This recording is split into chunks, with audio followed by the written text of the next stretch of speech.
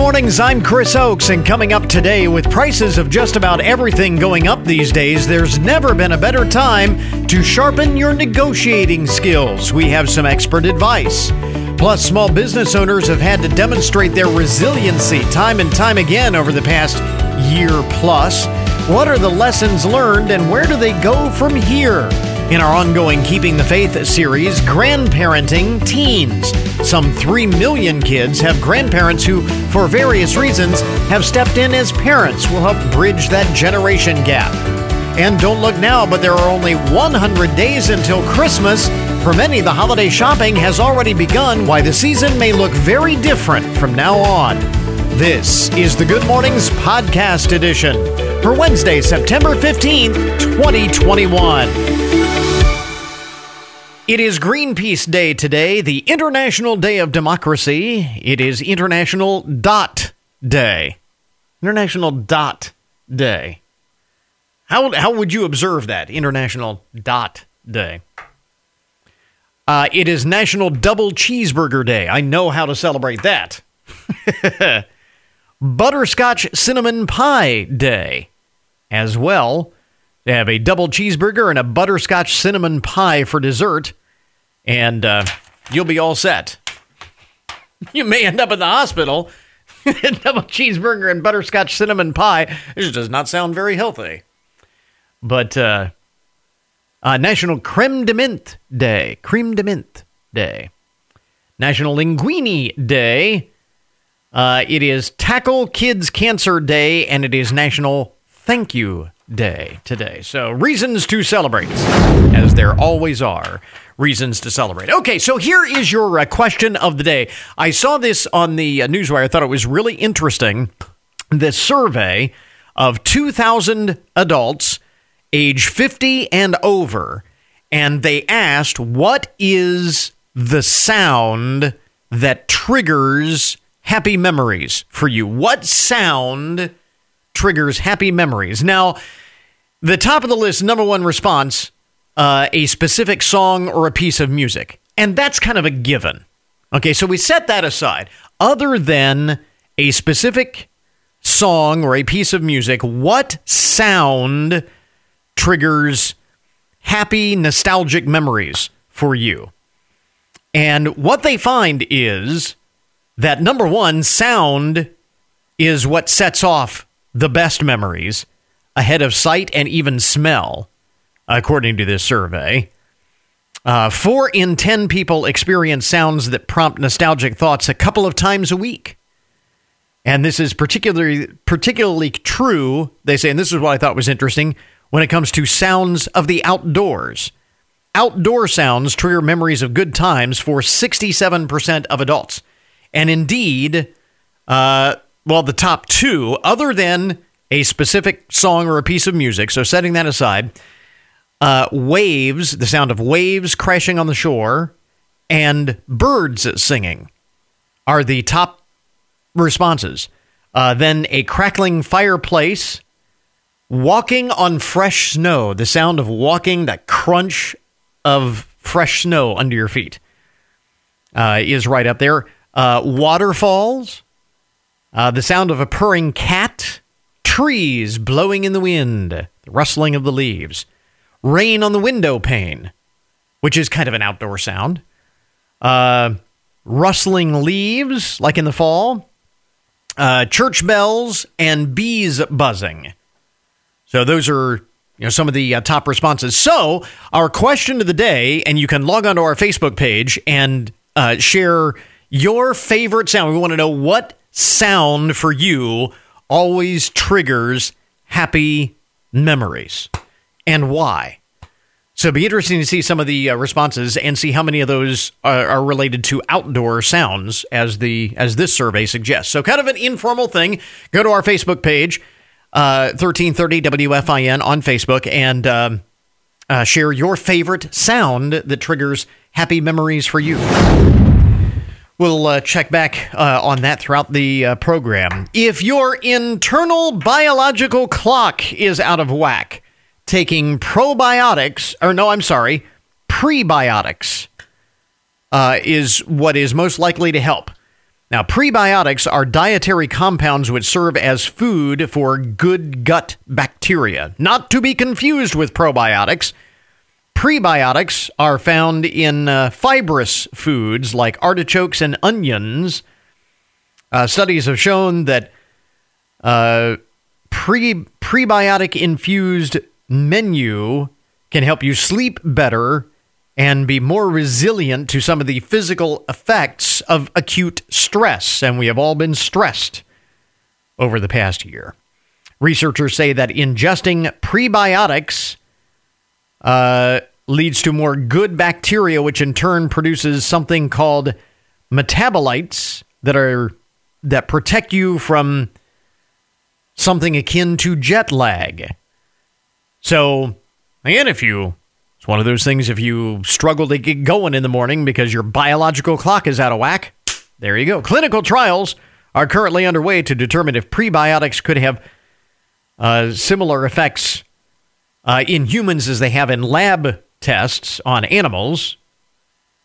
One researcher says if you are happy and healthy and in balance, you do not need to go inject a bunch of stuff with a prebiotic in it. But if you know you are going to come into a challenge with respect to your biological clock getting all out of sync, you could look at some of the prebiotics that are available. Just realize they are not customized yet, so it might work for you while it won't work for your neighbor or somebody else. But anyway, this is kind of interesting. Prebiotics, what they say, can help if your biological clock is all discombobulated.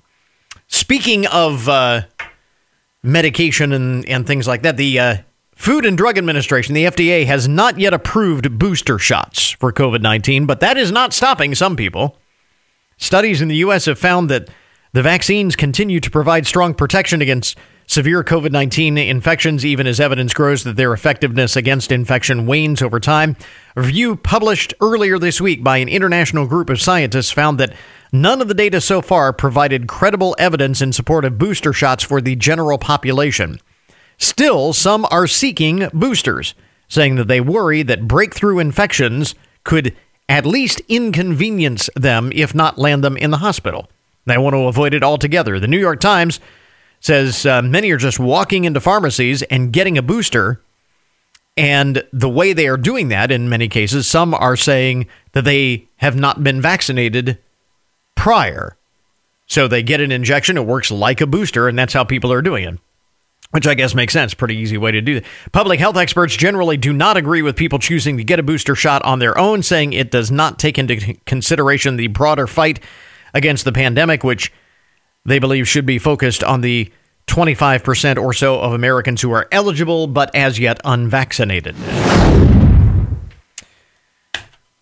Here is the latest viral internet challenge that particularly teenagers are engaging in, and this one leaves me just scratching my head.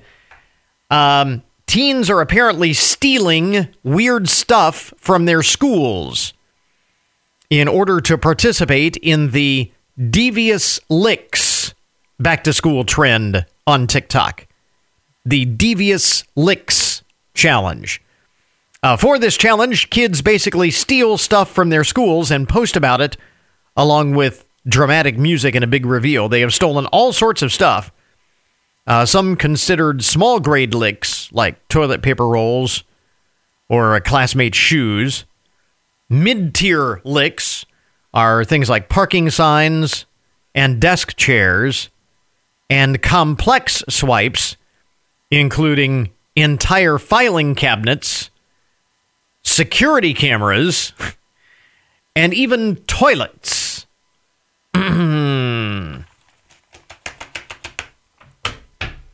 Please, don't do this.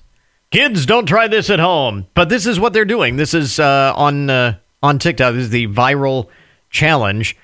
School administrators are concerned. And we mentioned some toilets have come up missing. Some school bathrooms have been closed due to missing toilets and stolen bathroom stall covers.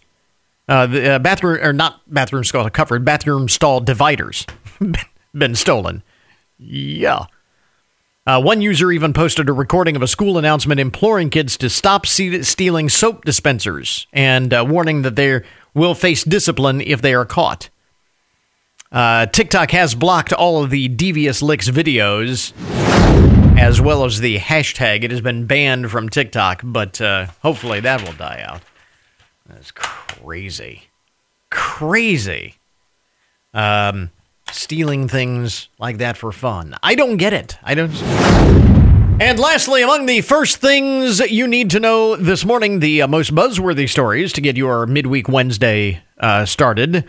The first weekend of the NFL is now in the books, and TV ratings for live events, including sports, which have been down since the pandemic began last year, now are starting to show signs of bouncing back. The ratings for the NFL's opening weekend were up 7% from last season and were the second highest for week one over the past 5 seasons.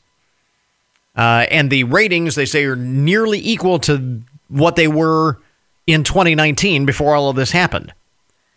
On top of that, Monday night's overtime thriller between the Las Vegas Raiders and the Baltimore Ravens was the most watched Monday Night Football first week game since 2013. Although that may have as much to do with the fact that it was on ABC, it was on the broadcast network, as opposed to just being on ESPN.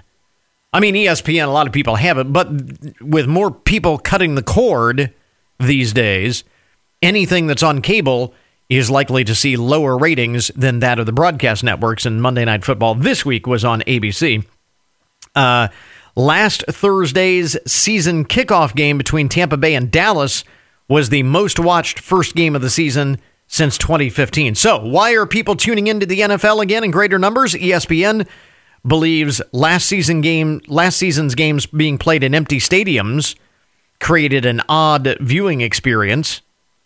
They also say many people's viewing habits changed amid the pandemic, and the first half of the season taking place during a presidential campaign last year, leading some people to pay more attention to like cable news instead of sports. So that's the reason why they believe that the ratings were down last year. I guess we'll see if the ratings increase can be sustained as we head into the second week of the season, but interesting nonetheless. There you go, some of the most interesting and buzzworthy stories to get your Wednesday morning started. WFIN News, I'm Matt Demchek. WTOL 11 first alert forecast, cloudy early today, but it will become partly sunny with a high of 78. Clear tonight, a low of 58. Governor DeWine joined the Ohio Children's Hospital Association in pleading for mask mandates in schools. The governor says he's hearing from hospitals about how bad it's getting. And they ask all schools in Ohio, K through 12, to require masks for staff and students during this very dangerous surge of the coronavirus. The governor says there's been a dramatic surge in the number of children being hospitalized with COVID and attributed it to children returning to schools where face masks are not required. Findlay City Schools says the wearing of a face mask is optional but recommended per CDC guidelines, and those who haven't been vaccinated are highly encouraged to wear a mask. A Findlay church will be holding a prayer march into downtown Findlay and is inviting other churches to join in. Mike McClurg is the pastor of Findlay First Church of the Nazarene. I believe that our community needs to see our faith community come together as one instead of being divided over small issues that are non-essentials. And just come together and just calling on him with one voice together. He says marchers plan to pray at landmarks along the way as they march towards downtown. The prayer march will be held on Saturday, October 2nd. Whirlpool Corporation, which has a plant in Findlay and employs about 10,000 people at 5 facilities in Ohio, is trying to get more of its employees vaccinated. Whirlpool is offering to pay workers $1,000 who get vaccinated against COVID-19. It comes as the Biden administration prepares an emergency rule that'll require large companies like Whirlpool to ensure their entire workforce is vaccinated or subject them to weekly testing. Whirlpool's stepped-up bonus also applies to workers who were previously vaccinated. Dave James, ONN News. More medical marijuana dispensaries are coming to Ohio. The state's pharmacy board will issue up to 73 new licenses soon, more than doubling the number of dispensaries in the state. The new dispensaries will be allowed to include drive-up windows. Get more news online anytime at WFIN.com.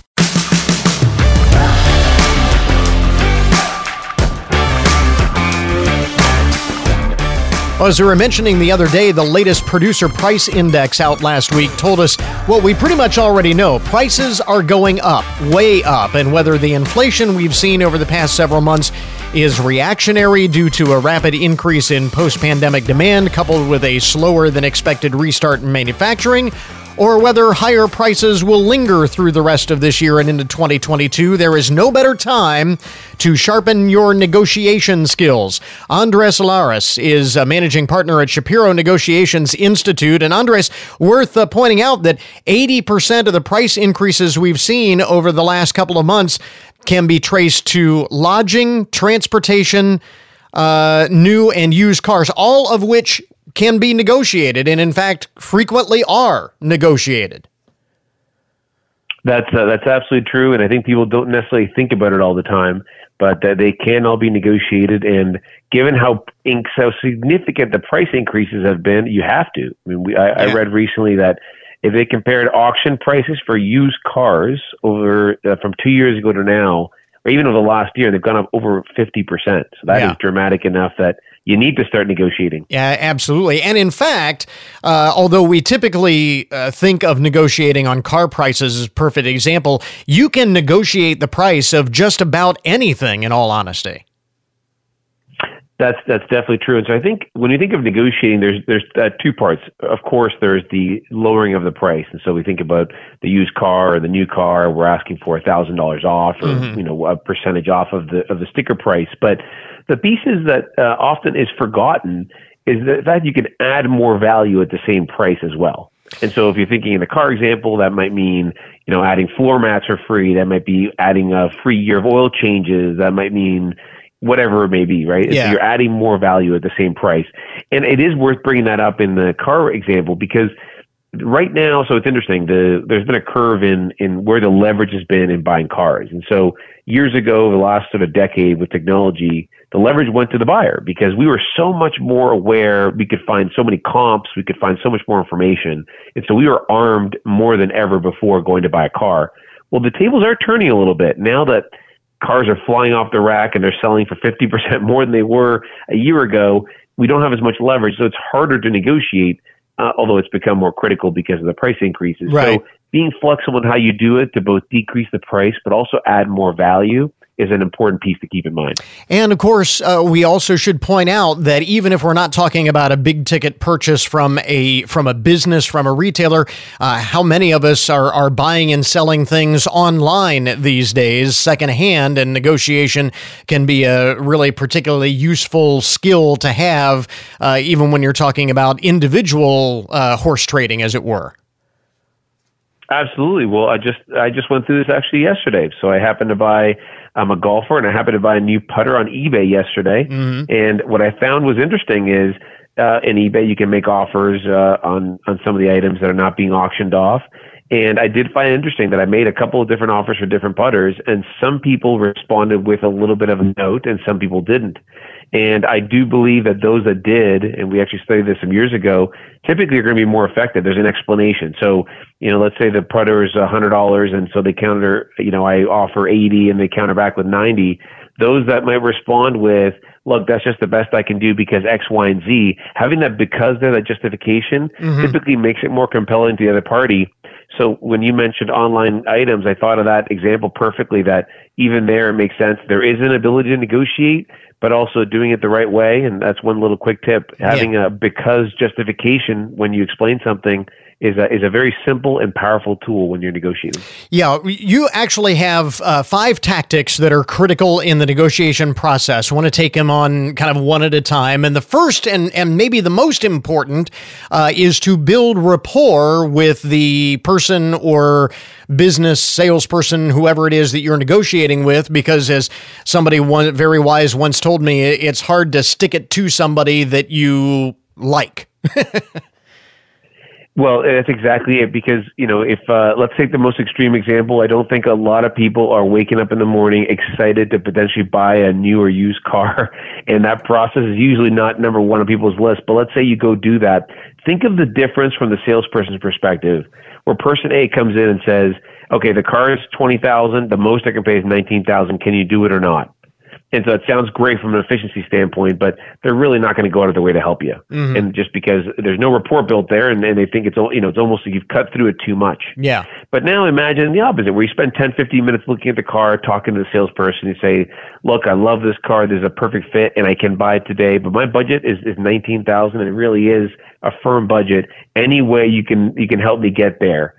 And so which one do you think that salesperson is going to be more likely to go to bat for? And who will they go back to the sales manager and say, look, we really need to make this happen for this person because, they're getting a commission. We're selling one. It's going to happen today. And this person's budget is firm.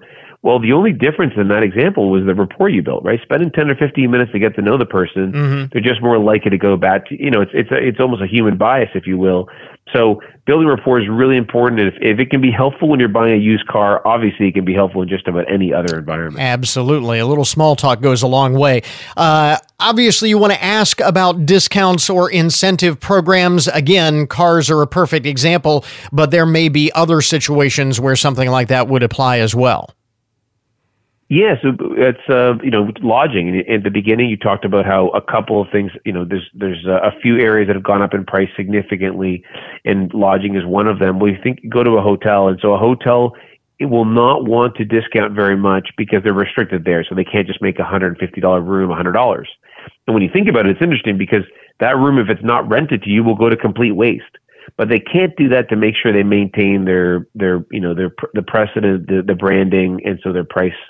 The price is a structure there that is inflexible. But mm-hmm. That's where you can't discount the price, but you can certainly add value. So if you were to ask that same hotel, look, at $150, are you able to put me instead in a room that faces the water?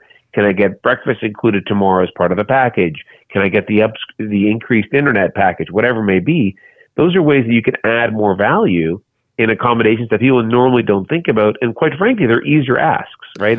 You don't feel quite as greedy, if you will, almost making that ask, but mm-hmm. it's in everyone's best interest. They want you there, and you get a little bit more value by asking. Yeah, that speaks to one of your other tips, and that is compromising on what you would be willing to settle for if the price is not negotiable. There are other things, as you said, that certainly can be negotiated as part of an overall package. And you mentioned earlier, doing your research is very important. The good part in that is, these days, it's never been easier. It is exactly. It's never been easier. We're very lucky in that way. Although I guess it's sometimes almost unlucky, and there's too much, right? It can almost be overwhelming with everything we have access to. But certainly, if you think about the difference, if you're going to go, you're going to buy something, whether it's in this case even for housing, right? Obviously, real estate's gone up dramatically in most parts of the country too, but housing and certainly cars as well. So having the comps of thinking, okay. They do two things. First of all, they tell you what's a realistic price, what's a fair price. They can help you negotiate in that way. But the second piece is if you do your research, you become more confident. And so that goes along with one of the things we like to say in our negotiation training, which is nothing convinces like conviction. And so if you've done your research, you're more confident. And if you're more confident, you're much more likely to be able to persuade the other party. And so it really is a twofold impact when you do prepare. And that actually speaks to the fifth tip, and along with what you were talking about earlier in terms of having a reason for throwing out a price, or if you're the seller holding to a certain price, having that explanation, that justification. These are all various actions, phrases, little things that you can do during the process of the negotiation that help you get the upper hand, whichever side of the coin you are on.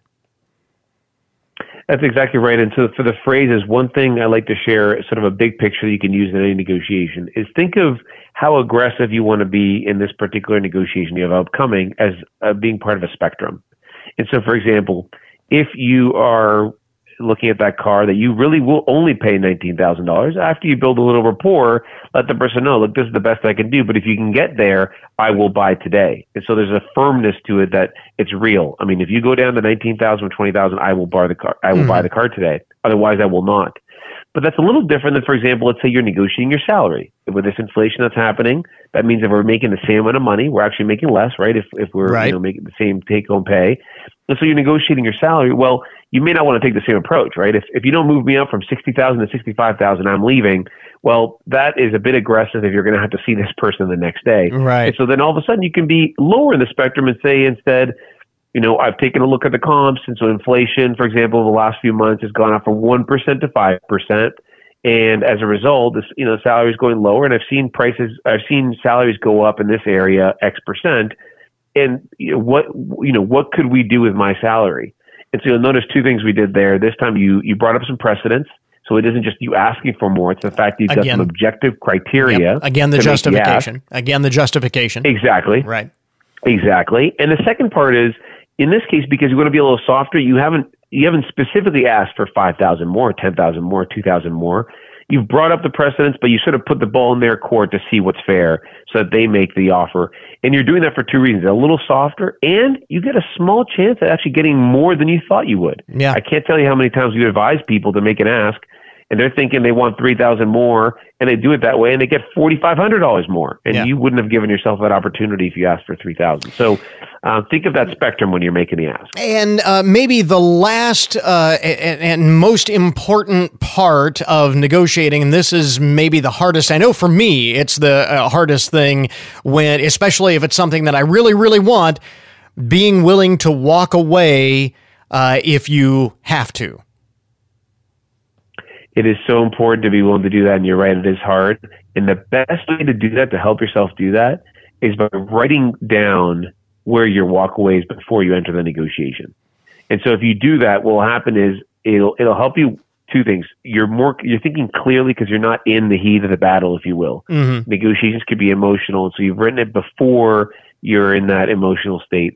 And so then in the moment, then what it'll help you to do is, okay, the most you're willing to pay is X, and you're getting beyond that.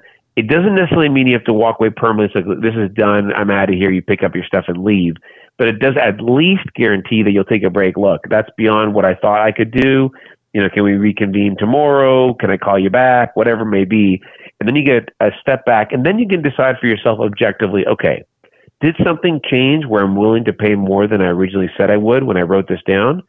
Or do I just need to be able to walk away because when I was thinking clearly and objectively, there's a reason I said that was the maximum. And so that's the easiest way to help yourself do that is by writing it down before you start negotiating. Negotiating tactics have never been more important than they are right now. Again, Andres Laris is a managing partner at Shapiro Negotiations Institute. You have more information on your website, right?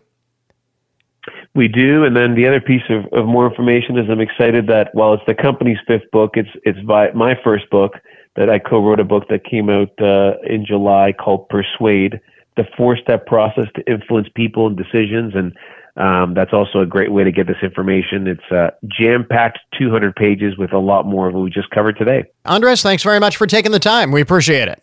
Thank you.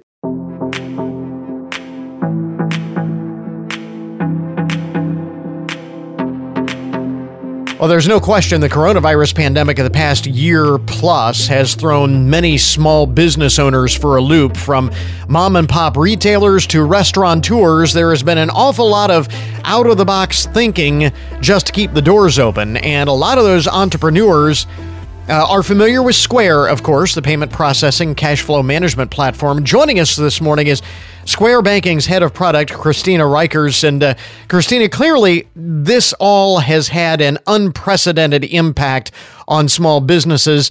What have been the biggest lessons learned over the past year to year and a half as you talk to small business owners across all categories? There are 3 big lessons. One of the biggest takeaways from the last 18 months is a reminder that small businesses are scrappy and they are resilient. Now, in those early days, we saw restaurants transform into community markets. We saw retailers turn their attention to making cloth masks and breweries use your equipment to manufacture hand sanitizer. This really speaks to the tenacity of small business owners. Lesson number 2, e-commerce is here to stay. COVID accelerated what was inevitable for many businesses, this move to online. While some businesses were already on this path, one big trend we observed was that the pandemic made this shift a very immediate need for businesses both large and small.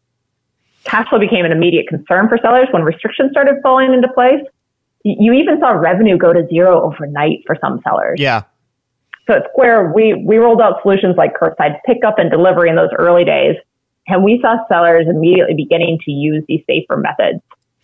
That may actually be, just to interject, that may actually be one of the biggest lasting legacies of this, is that it really got too big to ignore. As you said, this kind of accelerated a trend that we had been seeing. We knew that this was going this way, but because of all of this, those who had been resisting that trend were forced to face it head on.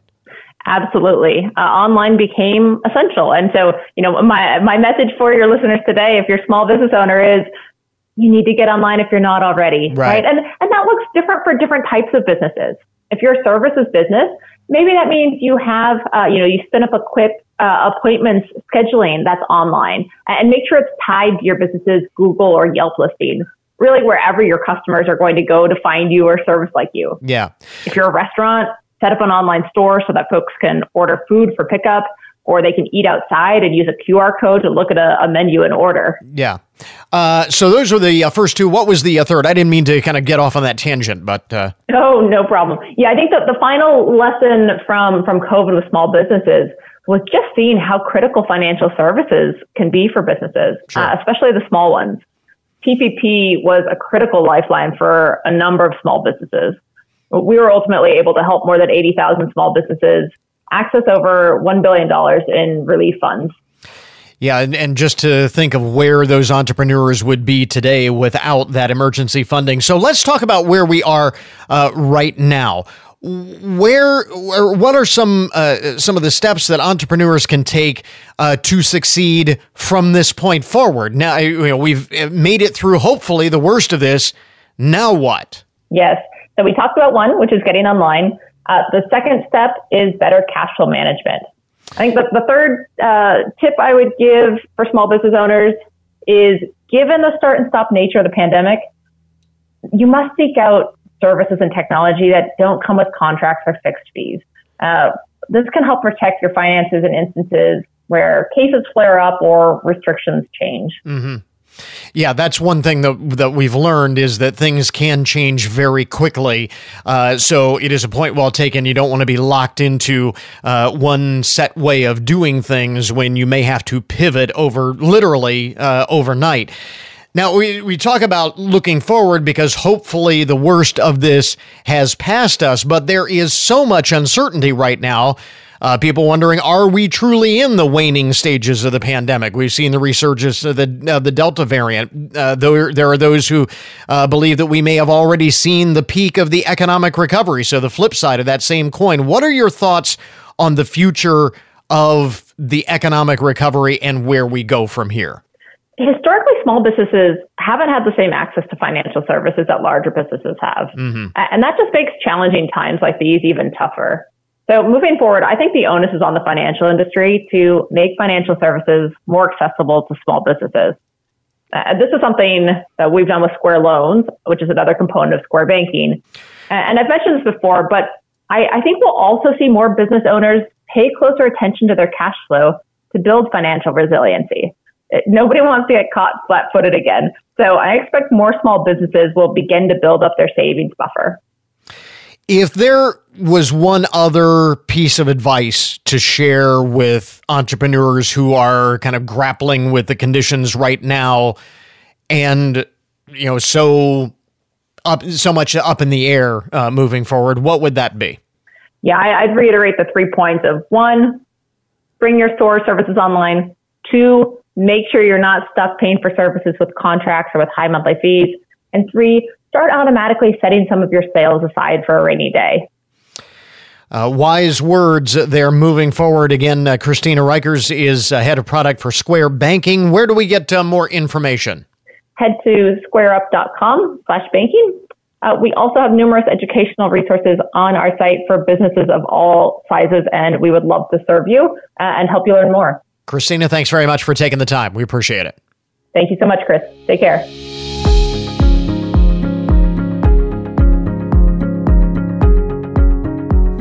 And now to today's Keeping the Faith series. It is a fact that in America today, some 3 million kids have grandparents who, for various reasons, have stepped in as parents to fill the role as parents.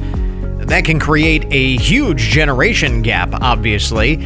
The new book, Grandparenting Teens, offers some valuable insights on bridging that generation gap. Correspondent John Clemens has more this morning, Keeping the Faith. Teen behavior expert Mark Gregson of Heartlight Ministries is the author of the book, Grandparenting Teens, Leaving a Legacy of Hope. He tells us many times grandparents are left out. More than anything else, what they've got to do is start to realize that when their kids hit those early teen years, their social circles are going to expand. And when they start to expand, what happens is the grandparents get kind of lopped out of the group because grandkids don't see the need for grandparents anymore. If you can only have 30 people you say connected with, then somehow the grandparents get left out. Teens should understand grandparents can lead them to the kind of skills that will last them a lifetime. And so grandparents have got to engage in such a way that says, I'm still meaningful, I'm still purposeful, I'm still intentional. I can give you something that you can't receive anywhere else. And sometimes the greatest fallacy is that grandparents want to remain connected, but they're doing things to disconnect themselves. And that's where I spend a lot of time in this book, helping grandparents realize this is how you remain engaged, and here's some ways that you need to kind of move toward your grandchild rather than pushing them away. Gregson writes in Grandparenting Teens that in this day and age, true relationships are limited. The basic core of most kids is the same. They're created for relationship. God's created us all that way, and they're longing to have relationships. So cliques and peer groups and associations and band memberships and playing football and sports, it's all about relating and engaging with one another. But what's happened in the last 4 or 5 years is that the way that kids communicate has limited relationships. And it's limited relationships to such an extent that you don't get this iron sharpening iron anymore. Most Americans are shocked to discover how the so-called experts define the adolescent years. Kids aren't growing up. They're not maturing. The American Medical Association has increased the age of adolescence to age 27. They don't have the same relationships that you and I had that force us to learn how to value one another and to engage and to communicate and connect. And my fear is that kids feel like they have a lot of friends, but they really don't. And that's what's really changed more than anything else, the way they relate. And it's because of a cell phone. It's because of the internet. Gregson writes about how some teens are reluctant to grow up. They don't want to grow up because they're comfortable where they are. But I think the bigger issue is that as parents and as grandparents, we're not preparing our kids and grandkids for the world that they're going to live in. We're trying to get them to conform to our world. And that's where the biggest shift has got to change, that we're preparing them for the world that they'll live in and preparing them for the challenges that they'll face. Besides writing Grandparenting Teens, Gregson is also the founder of Heartlight Ministries, a premier residential counseling center that is a boarding school for struggling teens. I live with 60 high school kids. They come from all over the country. We've had over 3,000 kids live with us throughout the years. And the kids come to us who are struggling, making poor choices, or have had a traumatic event happen in their life where it has just caused them to go on a downward spiral. And parents are at the point where they just feel like they can't handle anymore, and they're fearful that their child's not going to be around in a few months. And so they send them to us. And so we work with them at a residential counseling center called Heartlight. Grandparenting Teens is the culmination of Gregson's 40 years of experience with struggling teens. It's really from all the things that I've learned from all these kids and all these parents that causes me to go spend 200 nights on the road leading seminars and conferences and writing books. And I mean, it's all practical experience that I'm always sharing with families to say, let's just not talk about it. Let's put into place some things that are effective and work. And I know they work because they work with the kids that live with us. We've been doing this 40 plus years. Today, grandparents offer the hope teens can't even find within their immediate families. Grandparents have the opportunity to not have rules at home, to spoil them like crazy, to engage with them in such a way that they leave our home feeling a sense of hope and encouragement, that they feel loved, and they know that there's nothing they can do to make me love them more, and there's nothing they can do to make me love them less. I want to be that filling station, not the one that's correcting them, not the one that's telling them what they're doing wrong or how they need to do it better. I want to love on them and let them know that there's a place of encouragement, and that's the grandparents' role. Here's how to get more information from teen behavior expert Mark Gregson, author of the book Grandparenting Teens. Yeah, probably the best place is parentingtodaysteens.org. This is John Clemens reporting. A lot of wisdom there in that book and at that website, which we have linked up at our webpage. Go to goodmornings.net. Keeping the faith. We interrupt this program to bring you a broken news alert. Today's update on the odd and unusual side of the news brought to you as a public service, more or less, of Hancock County Veterans Services. This is definitely not the treasure that most people would hope to find. A 7-year-old boy in Perkasie, Pennsylvania. Is that how you pronounce it? How do you pronounce that town?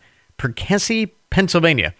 7-year-old boy on a treasure hunt in his backyard last weekend and found a box labeled 840 cartridges, 5.56 millimeter. That doesn't sound encouraging, does it? The boy's mother said the box was found under a tree and contained a grenade, mortar tips, and fuses. She contacted police, who investigated and said the grenade was not a threat as it appeared to be empty. That doesn't exactly sound a whole lot of confidence. It appears to be empty. It appears to be. Are you sure? The items removed by police, and they say there was no danger to the public. But that's a treasure, but not what he expected to find. I guess 7-year-old came across a grenade in his backyard. Wow. Police in Galveston, Texas got a call on Monday about a masked man on a local beach holding what appeared to be a bloody knife. This obviously generated much police attention. Mark Metzger was arrested. He is a local attorney who decided to roam the beach in a Michael Myers costume just for fun, I guess. It was a prank, not particularly well received. He was cited for disorderly conduct and released. Attorney Mr. Metzger said in a Facebook post on Monday night he was still fuzzy on exactly what was illegal about what he did. Hasn't exactly learned his lesson. That will generally get people's attention if you're roaming the beach with a bloody knife. Surprise, surprise. Have a candidate for Dad of the Year, a New Hampshire man, Manchester, New Hampshire, facing charges for allegedly throwing his infant daughter into a clothes dryer and turning it on. Police were called to the home where a woman said Michael Higgins had been fighting with her and then threw his child into the machine. Well, I don't know if he threw the child into the machine. He placed the child into the clothes dryer and turned it on. The mother says she intervened and removed the girl before she suffered any injuries. Mr. Higgins has been charged with endangering the welfare of a child and reckless conduct, among other counts. And will not, I repeat, will not be getting the Father of the Year award this year. His child in the clothes dryer. Oh, man. This is kind of interesting. A plea deal has been reached in the case of Mark Samsel of Wellsville, Kansas. He has agreed to plead guilty on 3 counts of disorderly conduct and serve 12 months of probation. Prosecutors say he was working as a substitute teacher at the Wellsville High School in April when he allegedly kicked one student in the area where you don't want to be kicked. Let's say he kicked a male student in an area you don't want to be kicked. The substitute teacher did, as while the class was discussing topics including religion and suicide. Mr. Samsel told police it was God's plan for him to do those things, but he has been ordered not to have any contact with the victims or use any form of social media moving forward. By the way, should point out that Mark Samsel serves as a state representative in the Kansas legislature. I might think that his re-election campaign just got a bigger hurdle. Wow. And you would think that as an elected official he would know better, but apparently not. And finally, in the broken news this morning, if you have or have been the parent of a young child, if you have a young child or you've been the parent of a young child, you know just how nosy the little ones can be. So when mommy and daddy have some new toys to play with, you really should make sure that they are out of the reach of the little ones. This is out of Great Britain. Kala Manili found that out the hard way when her 5-year-old daughter stumbled upon a set of silicone rings that is meant to stimulate one's nether regions. Let's put it that way. The child took the rings and gave one to a friend at school as a gift, thinking it was a friendship bracelet.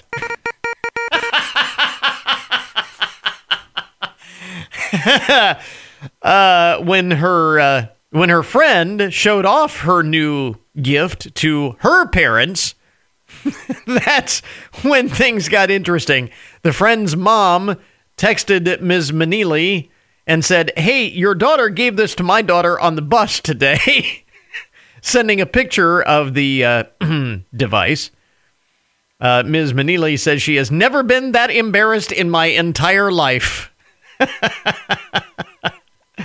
Thankfully, the other mom saw the humor in the incident and said, all's well, we can get it back to you. The Manilis grilled their little one, who eventually confessed to snooping around her father's cabinet, and they gave her a 5-minute timeout for not minding her own business. And probably mom and dad used that time to find a new hiding place for the friendship bracelets. Yeah. There you go. That is today's broken news. This update on the odd and unusual side of the headlines, brought to you as a public service, more or less, of Hancock County Veterans Services. We now return you to your regularly scheduled programming. The Findlay Trojans play here on WFIN. This is Tim Montgomery. Join me and Coach Cliff Height for all the action of Trojan football in 2021. We'll bring you every exciting play each Friday night, all season long, home and away. This is Coach Stephen Adams. Up next on Friday night, the Trojans are on the road to take on the Whitmer Panthers. Findlay Trojan football is here on 1330 WFIN, WFIN.com, and 95.5 FM. And now your daily download, the numbers behind the news and the statistics that shape our lives. You know how we often think that young people are the eternal optimists of the world, that it's us old fogies that always think that the world's going to hell in a handbasket. And it's young people that have that eternal optimism for the future. Well, maybe not. According to a new survey of 10,000 young people across 10 countries. So this is not just here in the U.S. This is around the world. 10,000 young people surveyed. 56% say that humanity is doomed. 56% of young adults believe that humanity is doomed. And most of them attribute that to their respective governments. Now, again, this is around across 10 countries across the world, so not just in the U.S. No matter where you're from, you pretty much blame that on your government. Young people said that their government was betraying them and future generations through their inaction. 56% of people surveyed said they agreed with the statement that humanity is doomed. And 75% said that they believed the future was frightening. So even more than believe that we are doomed, even if young people don't think that maybe we're not doomed, at the very least, the future is frightening. It's hard to disagree with some that sometimes. You look at what's going on around the world, and it's hard to disagree, but I just found that shocking that young people are the ones out there saying humanity is doomed. Something to chew on.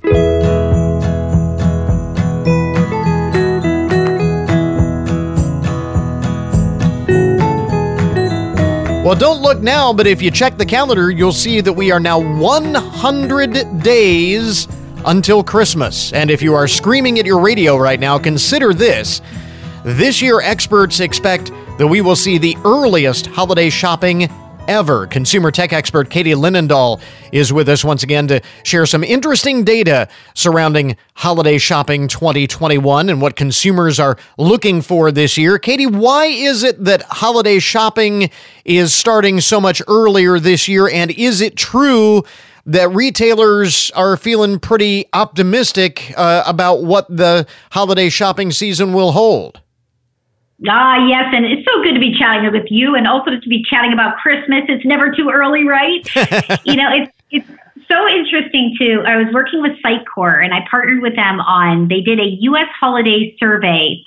They arm themselves with all this data and information and supply it to marketers in so many different categories, from retail to travel to automotive, so that these different marketers can better understand their customers and consumers. And what we got back from this holiday survey was so interesting. And to answer your first question, yes, a lot of individuals are already shopping already. As much as a third of consumers already started their holiday shopping around Labor Day. Wow. And the reason for that is they're shopping earlier. They just don't want a repeat of last year to happen. And maybe you were impacted by it as well. Supply shortages last year. Right. And many people just could not get the gifts that they were looking for because they were not available. But also couple that with the positive momentum. 91% of retailers are optimistic about a revenue boost this season, and especially small businesses, which we love to hear. 63% of consumers surveyed said, you know what, I am willing to pay a little bit more if it is locally made and it is from my small business. So some good, positive retail and consumer optimism heading into holiday. And from that same data report, I thought it was also interesting, and the statistic you just mentioned about people willing to pay a little bit more to support local businesses and local manufacturers also showcased a big shift in personal perspective post-pandemic, maybe because of everything that we have been through. You nailed it. I mean, from the past 18 months, what we're seeing, and it's leading the way, is millennials and Gen Z. They're saying, you know what? I am ready to be more spontaneous and enjoy life more than ever. And with that, too, we saw 71% of consumers would prefer experience gifts as opposed to more stuff. And they want that trip of a lifetime. They want to be more spontaneous. They want to be more social and just literally enjoy life more. And I think that rightfully so from everything that we've experienced. And specifically speaking, 75% of Gen Z and 69% of millennials are willing to make big life enhancements post-pandemic. So I think it speaks volumes in terms of that age bracket of consumers. I think it also builds on a number of surveys where we have heard people say that they have sort of refocused on that which is truly important in their lives, and this is kind of an offshoot of that. Absolutely. And you nailed it. If I could show you the pages of data that say people have reflected on the simple and important things in life and how we love family, but we love family even more than we knew. So it's been really great to see the silver linings that have come from the moment. So that is something to keep in mind as we are starting to think about gift giving for the holiday season. And I'm also curious, as you mentioned, a substantial number of people have already started their holiday shopping as early as Labor Day. Does that mean that the traditional kickoffs of Black Friday, Cyber Monday might not be what they once were? Are those kind of shopping extravaganzas the big traditional kickoff of the holiday season? Is that all a thing of the past? Great question. And, two massive shopping days that we've become so accustomed to, and it's just part of our household verbiage, but the data speaks volumes about Black Friday and Cyber Monday. And believe it or not, 80% of those surveyed feel that Black Friday has just become outdated. And 78% of marketers say Cyber Monday is just no longer a thing for their business. I was really surprised by this when I started to process it. And I said, to the point of shopping earlier, but also too, just having that data and the insights of knowing your customer. If you have the technological resources that we do today, and you can better understand your customer, you can put out more targeted promotions that better align with your brand. So perhaps Black Friday and Cyber Monday aren't going to be a thing, and there won't be any fights for televisions and VR headsets like we've seen on the news in the past. We are seeing more retailers saying that they are going to close up for Thanksgiving and maybe not do the big Black Friday thing. So certainly some of the big retailers have gotten that message. They apparently are seeing the same thing, the same trends. Totally. And actually, I'll rip off of that too. We saw that only 60% of brands are actually planning that Black Friday promotion, down from 17% from last year. So an association negatively with where we're at in terms of consumer culture is really the takeaway that we're seeing from the data. More evidence that the pandemic has changed things, maybe moving forward more dramatically than we first realized. Again, consumer tech expert Katie Linendoll with some interesting data surrounding the upcoming holiday shopping season. Or don't say upcoming, for some, it's already here, and what consumers are thinking about heading into the holidays this year. Katie, where do we get more information on all of this? Absolutely. You can head on over to sitecore.com or over to my website at katielinendoll.com. Katie, thanks very much for taking the time. We appreciate it. I guess. And happy holidays. I was going to say, we should say happy holidays, I guess. Perfect. And that will finish up our podcast for today. Thanks again to all of our guests for joining us on the program today. And remember, you can get more information about all of the topics that we talk about, as always, at our webpage. That is goodmornings.net. Coming up tomorrow on the program, they are exhausted, traumatized, and long past the point of burnout. America's critical care nurses sound off on their frontline experiences of the past year and how it could impact the healthcare system long after the pandemic is over. So until tomorrow morning, that is Good Mornings for this morning. Now that you've had a good morning, go on out and make it a good day. Catch you back here tomorrow.